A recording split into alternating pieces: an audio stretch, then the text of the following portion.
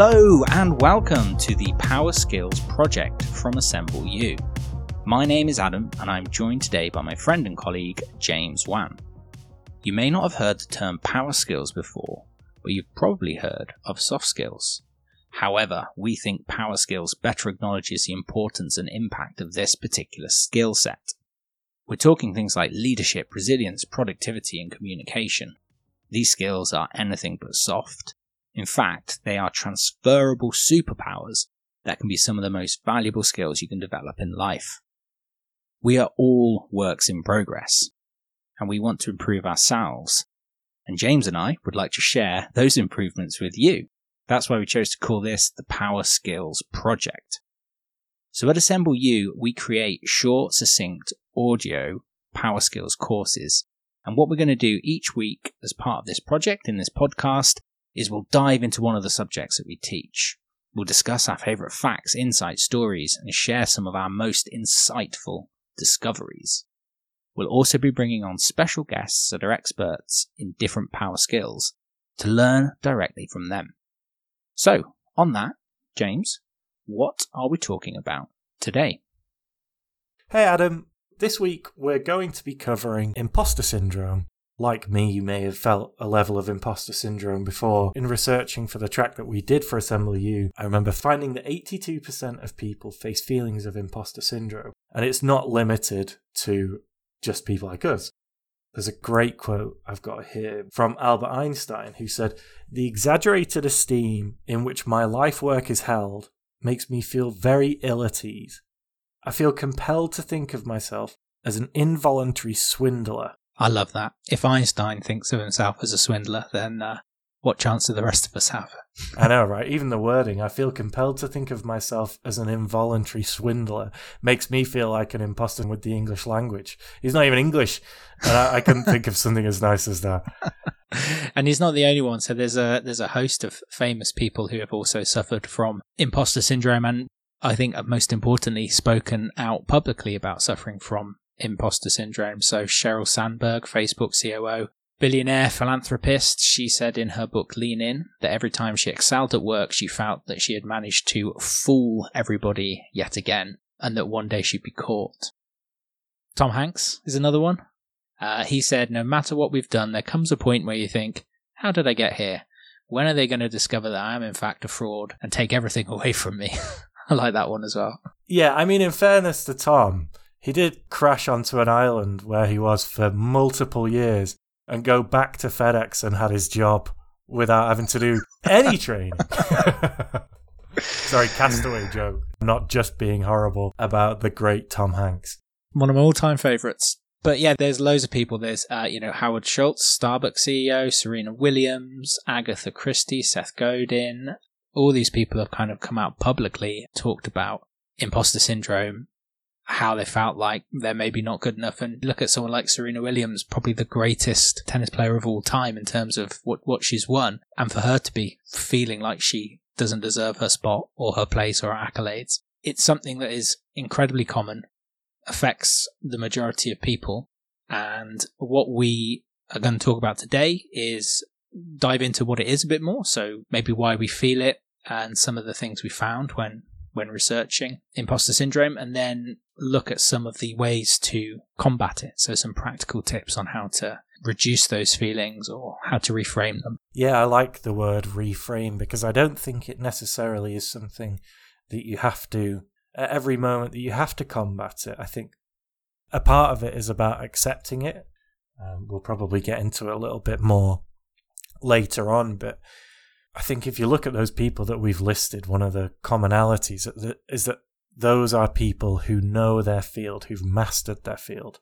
And there is a line of argument for people who have imposter syndrome, that it's those who know something very well that become most aware of their own flaws and their gaps in knowledge. And I think that's why it's quite common for high achievers to be imposters, or to feel as though they're an imposter, certainly. Yeah, that's a great segue, actually, James, into one of the things I wanted to talk about when framing this, which is something called the Dunning-Kruger effect. And the Dunning-Kruger effect is, well, let me read out a couple of quotes. One of them from Very Well Mind. low performers are unable to recognize the skill and competence levels of other people, which is part of the reason why they consistently view themselves as better, more capable, and more knowledgeable than others. Effectively, the Dunning-Kruger effect is where people with lower ability in a certain area overemphasize that ability in something, and people with higher ability in a certain area underemphasize their current ability. So it's I guess a confidence versus actual capability question. Yeah, I have seen the Dunning-Kruger effect challenged. Yeah. And of course, this isn't a hard and fast rule, but we've all met those people. I think the really classic example that you can think of, I think sort of 40, 50, 60 years ago for Adam, was when he did his GCSEs. But you'd get those people. They were called O-levels back those, James. Yeah, you'd get those people. If I'm being completely honest, I think I've been that person once or twice where I've come out of an exam that I've probably not revised for and thought, God, that was a lot easier than I was expecting. I think I've done fantastically well there. And then you get your results back and yeah, it's back to the drawing board, to say the very least. Yeah, we've all been there. Another quote actually from there is, top scoring individuals know that they are better than the average, but they are not convinced of how superior their performance is to others. The problem in this case is not that experts don't know how well informed they are. They tend to believe that everyone else is also knowledgeable. So you've got that. If you know something very well, you may automatically assume that other people have a similar level of knowledge to you. And I've certainly experienced that in the past where I've been talking about something or someone has been talking about something and I've had to stop them and say, okay, you need to kind of simplify that a bit because I don't have the depth of knowledge that you do in that area. Yeah. Quite often it's what makes a brilliant teacher or manager is the ability to recognize where a knowledge gap for somebody is and be able to help them with patience and without frustration. Again, I've been on both sides of that. And hopefully as I've got better as a manager, the frustration's gone a little bit, but I've certainly been guilty of thinking, how don't you get this? Why don't you understand this? I understand it, so why don't you? Exactly. And so, the reason we're talking about the Dunning-Kruger effect is the opposite of the low ability overemphasis is imposter syndrome. So thinking that you're not good enough or deserved or whatever of something in particular based on your current knowledge and where you position yourself against others is kind of imposter syndrome. So the message that we're trying to get to is if you are suffering from imposter syndrome, then it could well be because you are more capable in the area than you think you are. One of the examples could be in an office where multiple people doing the same job. You may feel as though the workload is very intense and that it's not manageable.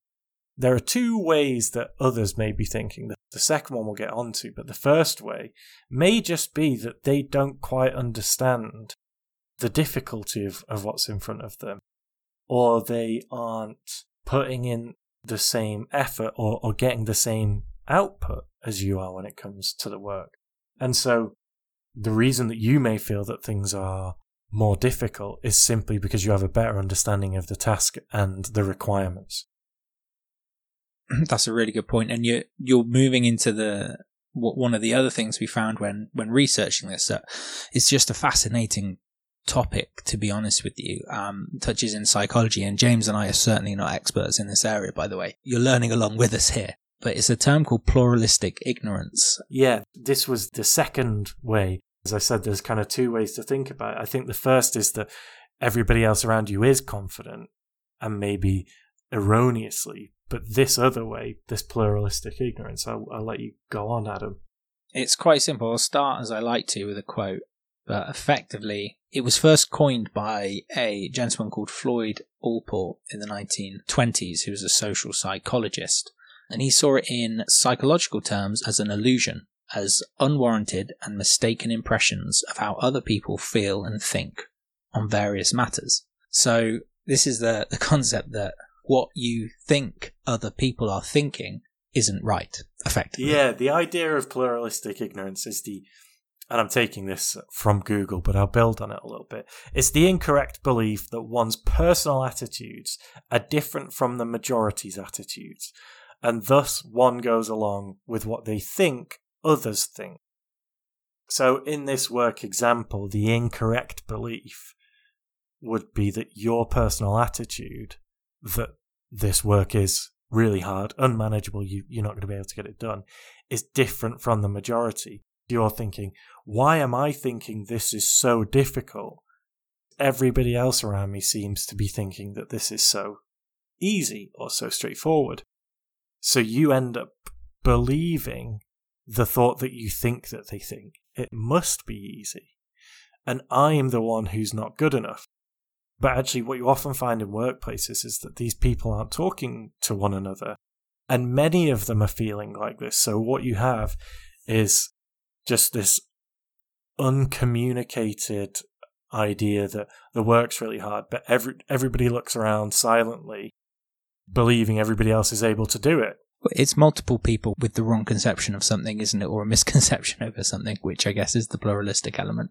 It's the kind of thing that can lead to missing deadlines or just generally poor levels of output for a business, just simply because people have been stretched so far, but they've been unwilling to admit it because they feel a little insecure about doing so.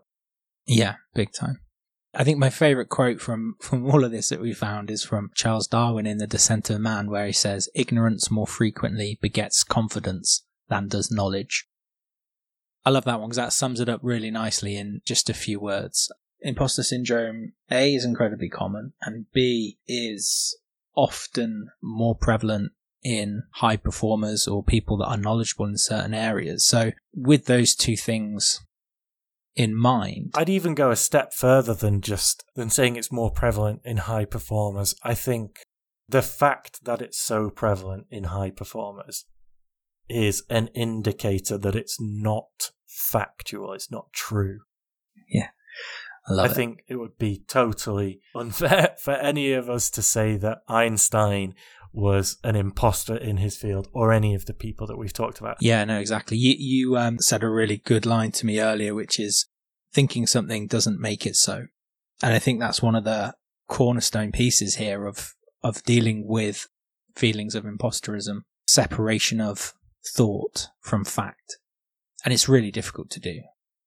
All of us have negative thoughts over all sorts of different things. We worry, we fret, etc. But the ability to separate those thoughts from what is actually going on in real life can be a kind of a key weapon in dealing with thoughts of imposterism. You hear a lot in Stoicism, and also when it comes to therapy, particularly kind of cognitive behavioral therapy, about this idea that thoughts aren't facts. And the idea that events aren't good or bad, it's how we feel about them. So if we can look at our workload, for example, and think, this is very challenging, but leave it at this is very challenging, then that's one thing. But that's not what we tend to do. We spiral. We start to think, well, if I find it so challenging, why doesn't everybody else? And if nobody else does that make me less capable than other people? Am I ever going to be able to catch up to other people? And it's really typical for us to ruminate and spiral. And that's where imposter syndrome gets really unhealthy. And it can have a really lasting effect as well. Many people who experience it, if they leave a job without being able to perform how they wanted to, it can be quite obstructive confidence-wise when you're trying to take the next step in your career.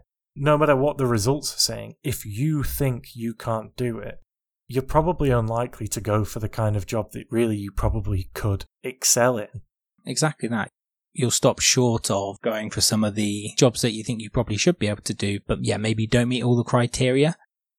Your kind of level of confidence and imposterism at the time will definitely determine those kind of decisions. And it spills over into all elements of life. We're talking about work specifically here, but will it stop you from doing certain outreach, or will it stop you from closing a next deal, or whatever it is?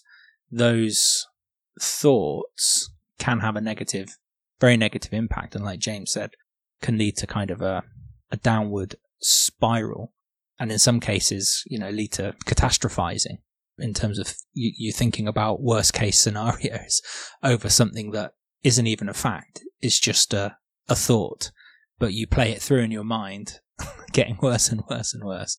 We all do it regularly. I certainly do. I'm sure James does.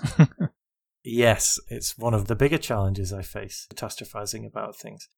But I think one of the things that you find, and again, you could sort of link this back to some therapeutic approaches, but I think it's generally something that we all know in reality, is that facing things is quite often a really healthy, growth-minded activity. And when we talked at the very beginning about embracing imposter syndrome and about welcoming it in, what it brings to mind to me is something that I hear and see a lot on LinkedIn, and you see it. There's an article on HBR that I read a little while ago, which is called "If You're Not Outside Your Comfort Zone, You Won't Learn Anything." And I think if you can learn to reframe imposter syndrome as an opportunity, then again, it could be amazing for you. Because ultimately, if you are operating outside of your comfort zone, but surviving, and hopefully at some point thriving, then that's how you will take the next step. If you've never felt like an imposter, though I wouldn't want to wish it on anybody, there is a chance that maybe you aren't going for those stretch goals or for those opportunities and testing yourself in that way. I think if you feel like an imposter at times, then try to translate it into something positive. Try to remember that you're challenging yourself, you're being brave, you're being courageous, and this is where you will learn the most. Yeah, link it to a learning curve. And we found a great quote from Barack Obama in a speech he gave, and we'll put the link to the speech in the show notes. But he said, "Asking for help isn't a sign of weakness, it's a sign of strength. It shows you have the courage to admit when you don't know something and to learn something new." And that's a great way to frame anything like that. So if you are being challenged, if things are difficult, maybe you're not an imposter in that area. Maybe you're meant to be in that area and you're just this is all just part of the learning curve to help you get to the next stage of where you need to get to. I think that's a really good way to put it. So reframe it, spin it into a positive. You're there to learn, to develop, to grow. And if you're listening to this, then hopefully doing it to learn and to develop and to grow as well. So all these things are part of that process. There's something scarily adult about imposter syndrome. If you think back to when we're kids, or if you have kids, and you see the wonder with which they approach the world and the fast pace at which they learn, they don't know any better, so they aren't afraid. If you can approach these scenarios with that same kind of childlike curiosity, then it may just be the opportunity that you've been looking for. Exactly. I mean, James and I both experienced feelings of imposter syndrome when deciding whether or not to start this podcast. You know, do people want to listen to the two of us drone on for hours? Yeah, well, after heavy editing, they might. Exactly. So yeah, it's all in the editing. One thing we haven't touched on, James, actually, that I think is really important, especially for the context of what we're doing here. So obviously we're all about power skills and being able to deal with imposter syndrome, reframe it, etc., is a superpower skill, if there was such a thing, in terms of the impact it could have on your life, your career, professional, personal, all the rest of it. It's definitely one of the big ones. This probably isn't the only podcast we'll do on the topic over the coming months and years, to be honest with you. Mm-hmm. But as someone in a company or a team or working in a business, it's not necessarily all about you. Sometimes this is about recognizing imposter syndrome in somebody else, whether that's a colleague, a direct report, or something like that. And the ability to be aware of it, recognize it in others, and then support others through it, I think is like a real key skill of a manager, leader, colleague, and one that's kind of worth time and investing in. And it might be more subtle than you think. So I was thinking about examples of where I've seen this in the past, and I've definitely experienced this before, where maybe I've asked somebody to do something and perhaps they reported into me and they haven't done it for whatever reason. So What's the reason behind that? Why have they deprioritized it? Are they just too busy? Have they got loads of other stuff on?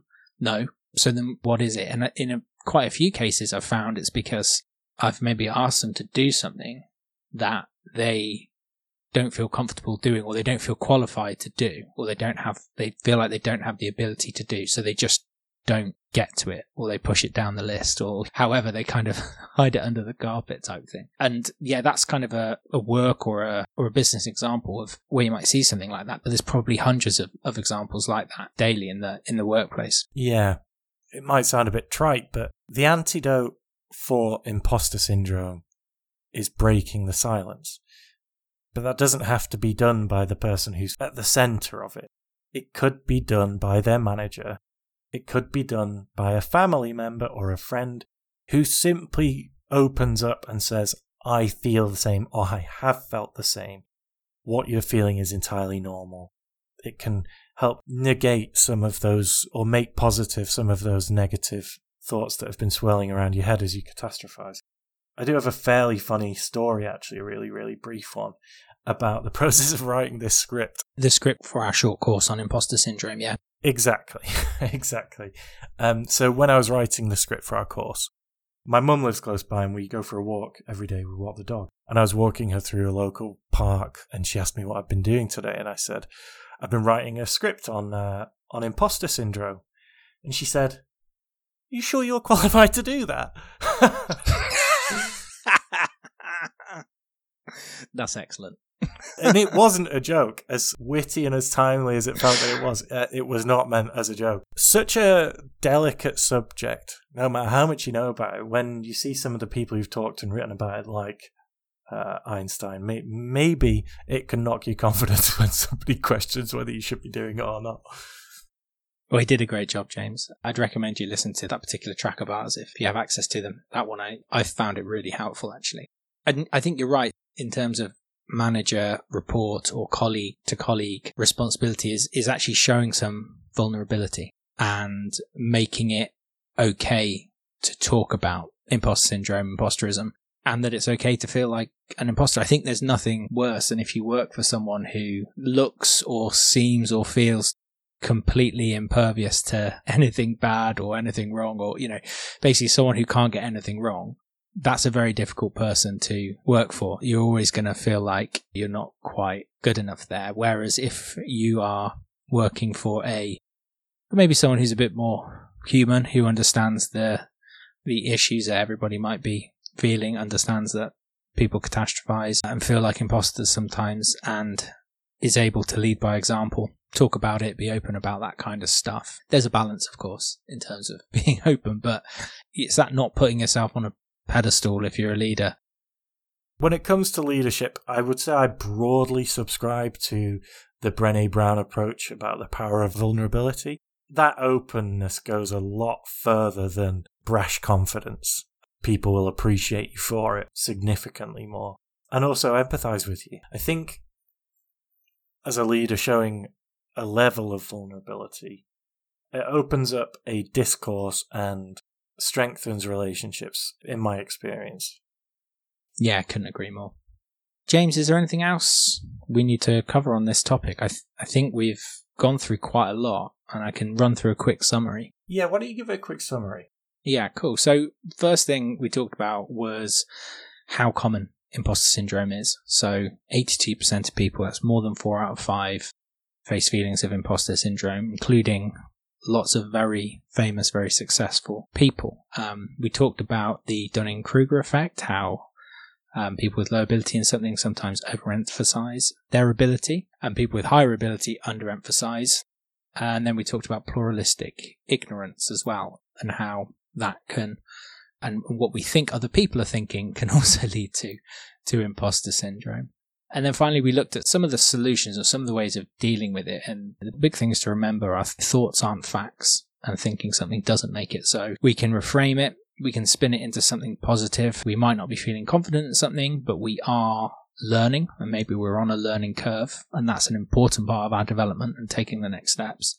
And yeah, asking for help isn't a sign of weakness, as Barack Obama says. And finally, we looked at how to maybe recognize imposter syndrome in someone you manage or in a colleague, and how to help negate those feelings through openness, showing a level of vulnerability, etc. I think that's everything. Brilliant. Well, thank you for your time, Adam. Always enjoyable to sit and chat. Likewise, James. Really enjoyed this. And we'll see you all next week.